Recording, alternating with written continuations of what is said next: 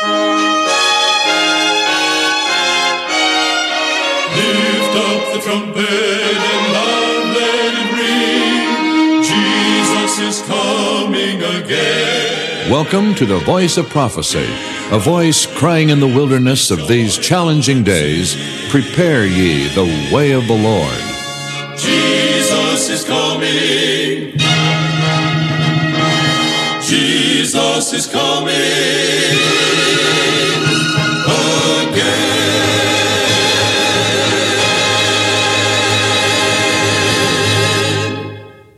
This is H.M.S. Richards, Jr. Today you'll hear the music of the King's Heralds Quartet, Del Delker, and Brad Braley. My father, H.M.S. Richards, presents the message entitled Stories of Christ's Return. To begin with, the King's Heralds bring to us a very positive song, Yes, God is Real. There are some things that I may not know. There are some places I cannot go, but I am sure of this one thing, my God is real, for I can feel Him in my heart. Yes, God is real, real in my soul. My God is real, for He has washed and made me whole. And His love for me is like pure gold. My God is real, for I can feel Him in my soul.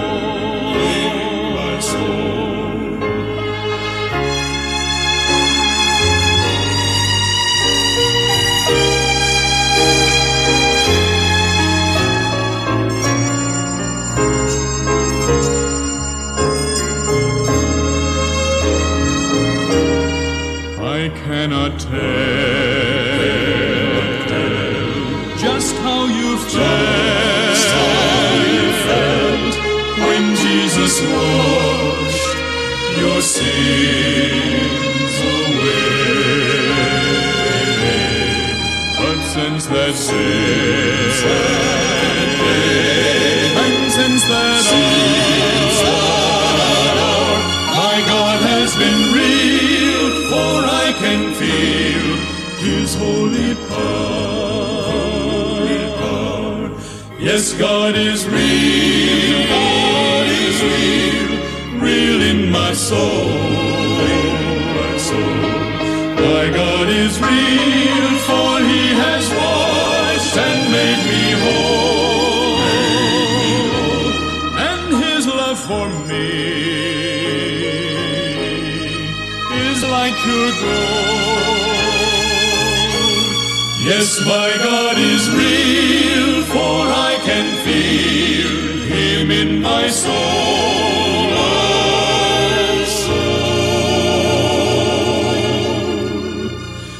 Yes, God is real, for I can feel Him in my soul.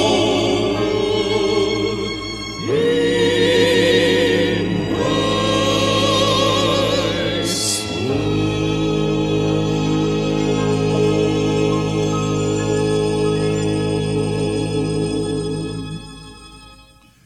Yes, friend, God certainly is real, and He has spoken to us through His prophets in His holy word, the Bible.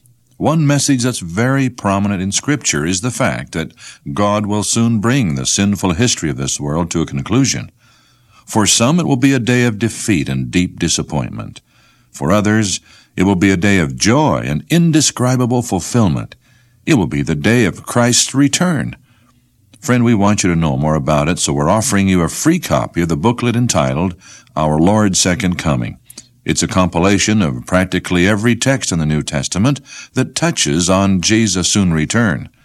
Why don't you write us today for a free copy of Our Lord's Second Coming. That's the title. Our address is The Voice of Prophecy, Box 55, Los Angeles, 90053. That's Voice of Prophecy, Box 55, Los Angeles, 90053. When you write for the booklet, Our Lord's Second Coming, please remember to mention the call letters of this station. We'll really appreciate it. The address again is The Voice of Prophecy, Box 55, that's Box 55, Los Angeles, 90053. Now, friend, if you missed any of the information on how to receive a free copy of Our Lord's Second Coming, please have a pencil ready because I'll be mentioning it again later in this broadcast. And now Del Delker, our contralto soloist on the broadcast, is bringing to us one of our favorites, The Love of God. The love of God is greater far than tongue or pen can ever tell. It goes beyond the highest star and reaches to the lowest hell. The guilty pair bowed down with care. God gave His Son to win His erring child. He reconciled and pardoned from His sin. O love of God, how rich and pure, how measureless and strong, it shall forevermore endure. The saints and angels' song. Could we within the ocean feel, and were the skies of parchment made, were every stalk on earth a quill, and every man a scribe by trade, to write the love of God above, would drain the ocean dry, nor could the scroll contain the whole, though stretched from sky to sky. O love of God, how rich and pure, how measureless and strong, it shall forevermore endure. The saints and angels' song.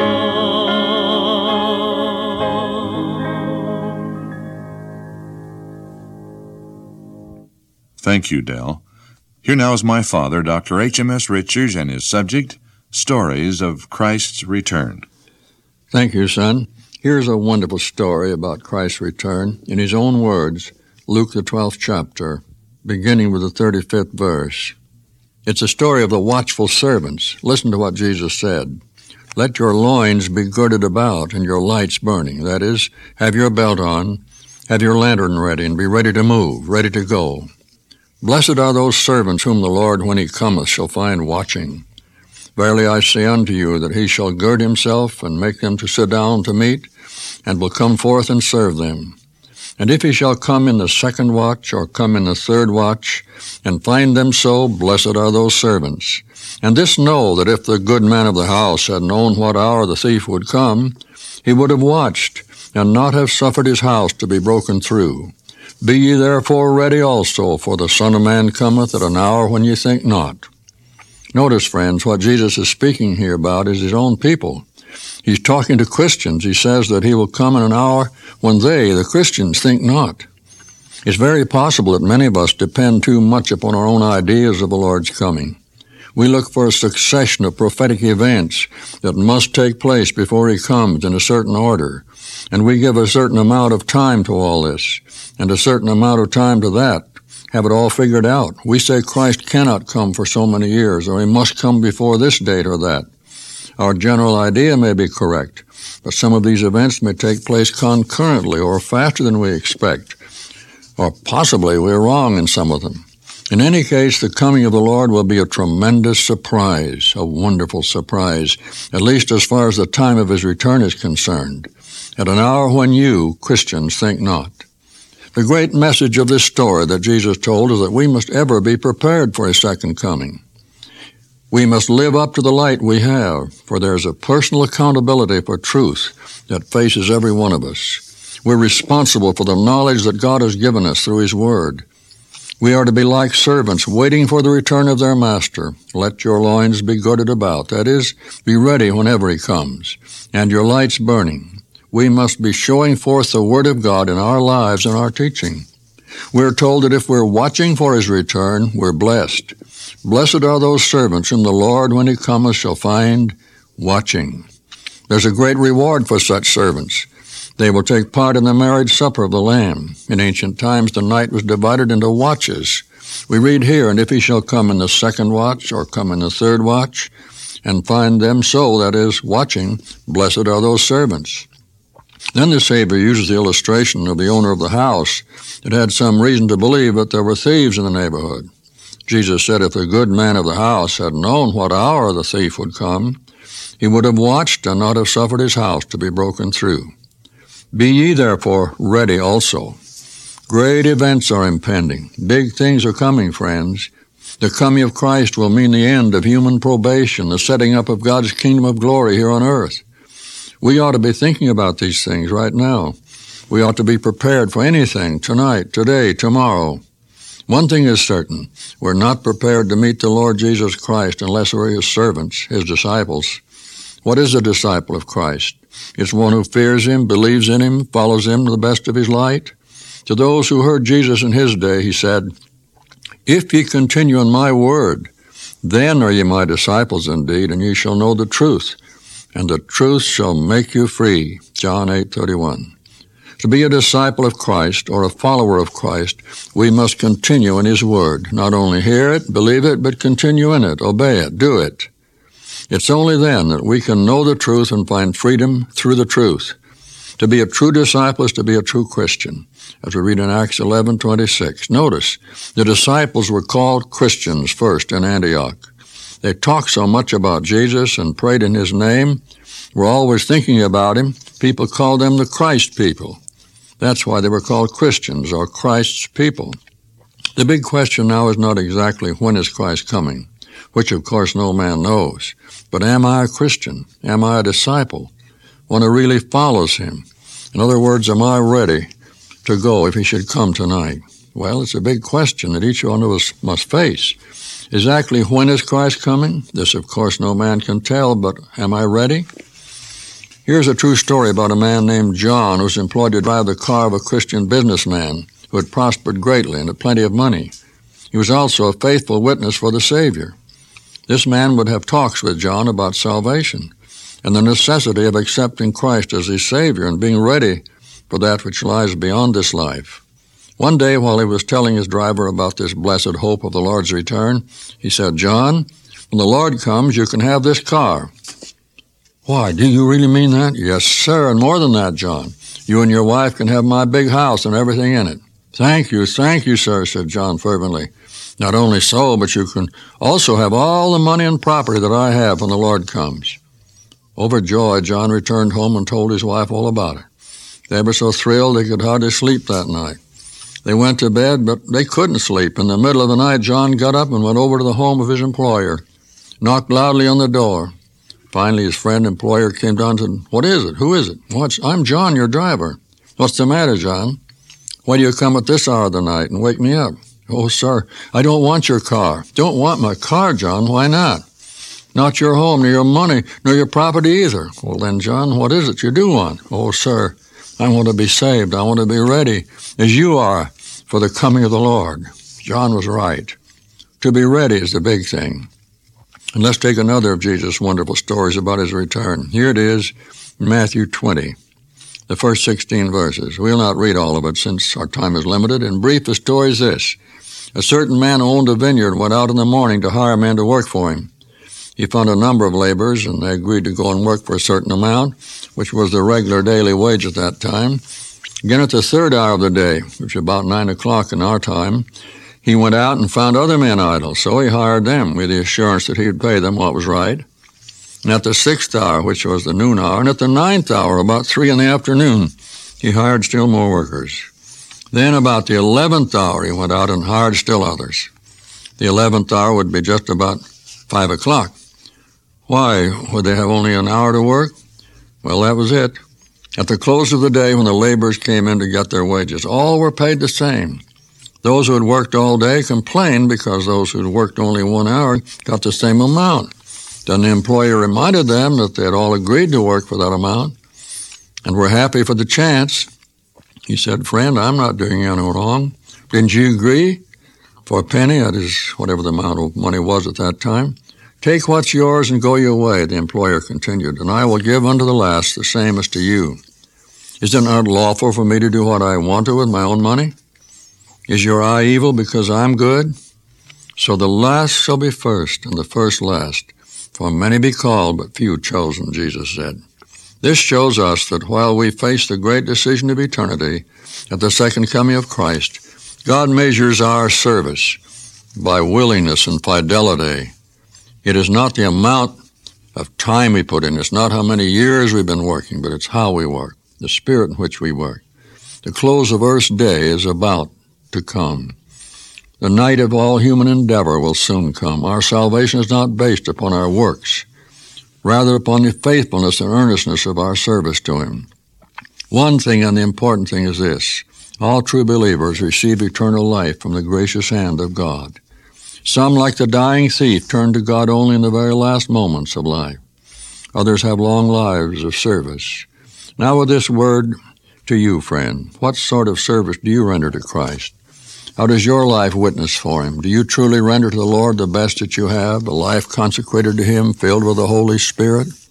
We must all leave the reward of our labors in the hands of the God of all righteousness, all mercy, all love. Let's go forward faithfully in His service, right here in this world, knowing that He will take care of us in the great world of the future. Remember what Jesus said, as recorded in John 14:3? "I will come again and receive you unto myself." Notice, receive you, take you unto myself, that where I am, there ye may be also. It's when Jesus comes again that we're to be received by Him. For the Lord Himself shall descend from heaven with a shout, with the voice of the archangel, with the trump of God, and the dead in Christ shall rise first. Then we which are alive and remain, that is, if we're alive when He comes, shall be caught up together with them in the clouds to meet the Lord in the air. And so shall we ever be with the Lord. What a promise. Those are the words of St. Paul in 1 Thessalonians 4:16. It's only when He returns the second time that we shall be with Him. Not when we die, but when Jesus comes. That's 1 Thessalonians 4:16, remember. You better mark it, read it often. It is those who are in Christ, those who have believed in Him, and through faith have received eternal life. Those who have Christ's righteousness attributed to them in the courts of heaven. Oh, what a wonderful thing it is to be a true, trusting Christian. Those who are in Christ, those who are living here and now, in the power of his Holy Spirit, those who are waiting for him to come and telling others about it, those who are ready for him to come, who will be taken with him when he comes. Now, shall we be ready? How shall we get ready? Our preparation to meet him must be made every day. Every day we can talk with the Lord. That means prayer. Every day we can give our hearts to him anew. Every day we can give our best hours to him and thank him for keeping us and taking care of us, because we live and breathe as he helps us and leads us.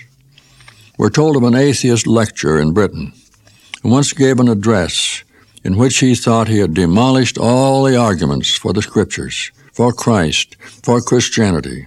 He wound up by saying, "Now, I hope I have succeeded in explaining to you that the existence of Jesus Christ is a myth.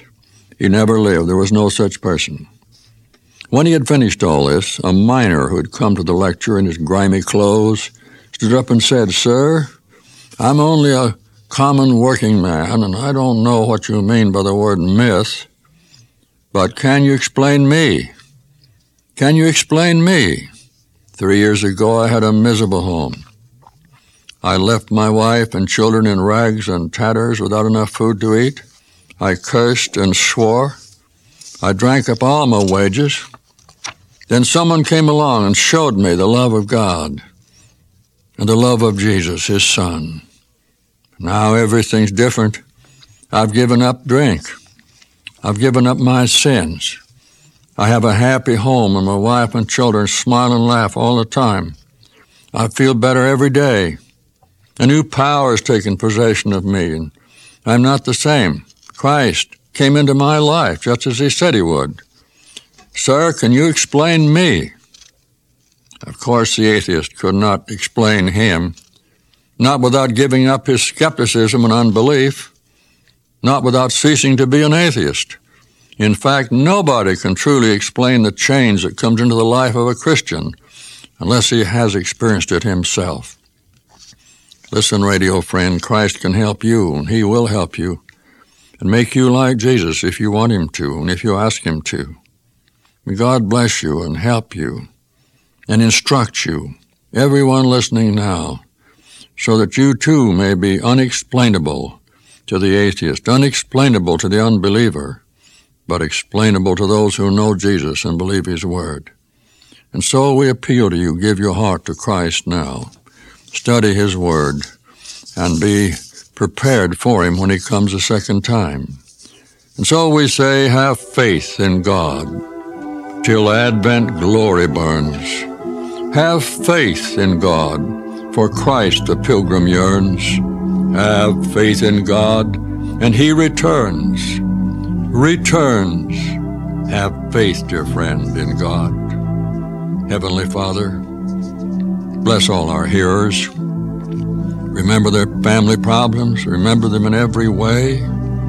Give them the faith which will lead them to heaven at last. Prepare us for the second coming of Christ. Give us that blessed hope burning in our hearts, that we may be ready for that day and not be failures. Keep us faithful, keep us true until Jesus comes. Amen.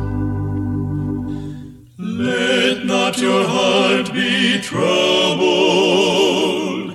Ye believe in God and in me. In my Father's house are many mansions. I go to prepare a place for thee.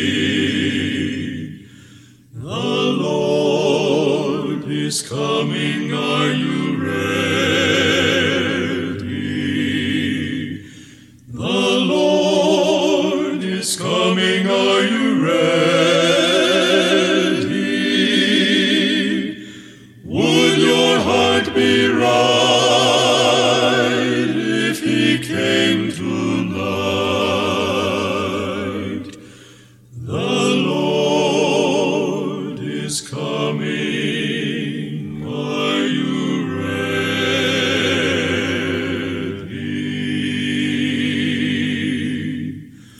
Why wait, my brother. Promises of God, all are true. Jesus bought your life on Calvary's mountain, and soon he will come again for you. The Lord is coming, are you ready? The Lord is coming, are you ready? Would your heart be right if he came tonight? The Lord is coming. Are you ready?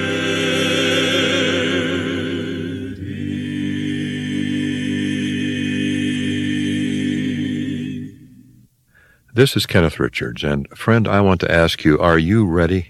Is the return of Jesus a living hope, a bright promise for you? It can be.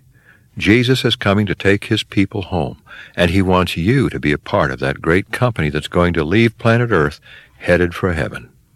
To help you make sure you're ready when Jesus comes, we'd like to send you a cassette of today's broadcast. We also have a book for you entitled Our Lord's Second Coming. The book is free. The cassette costs $5. For either the book or cassette, call us at 1-800-872-0055. That's 1-800-872-0055. Or you can write us at the Voice of Prophecy, Box 55, Los Angeles, 90053. In Canada, it's Box 2127, Oshawa, Ontario, L1H7V4. Today's program has been a rebroadcast of an old classic from the Voice of Prophecy archives. It was first aired back in February of 1981. In coming months, we'll be periodically sharing with you some of these vintage broadcasts which feature the preaching of my father, H.M.S. Richards. So be sure to tune in each week. Now may the Lord bless you and keep you. The Lord make his face to shine upon you and be gracious to you. The Lord turn his face toward you and give you peace.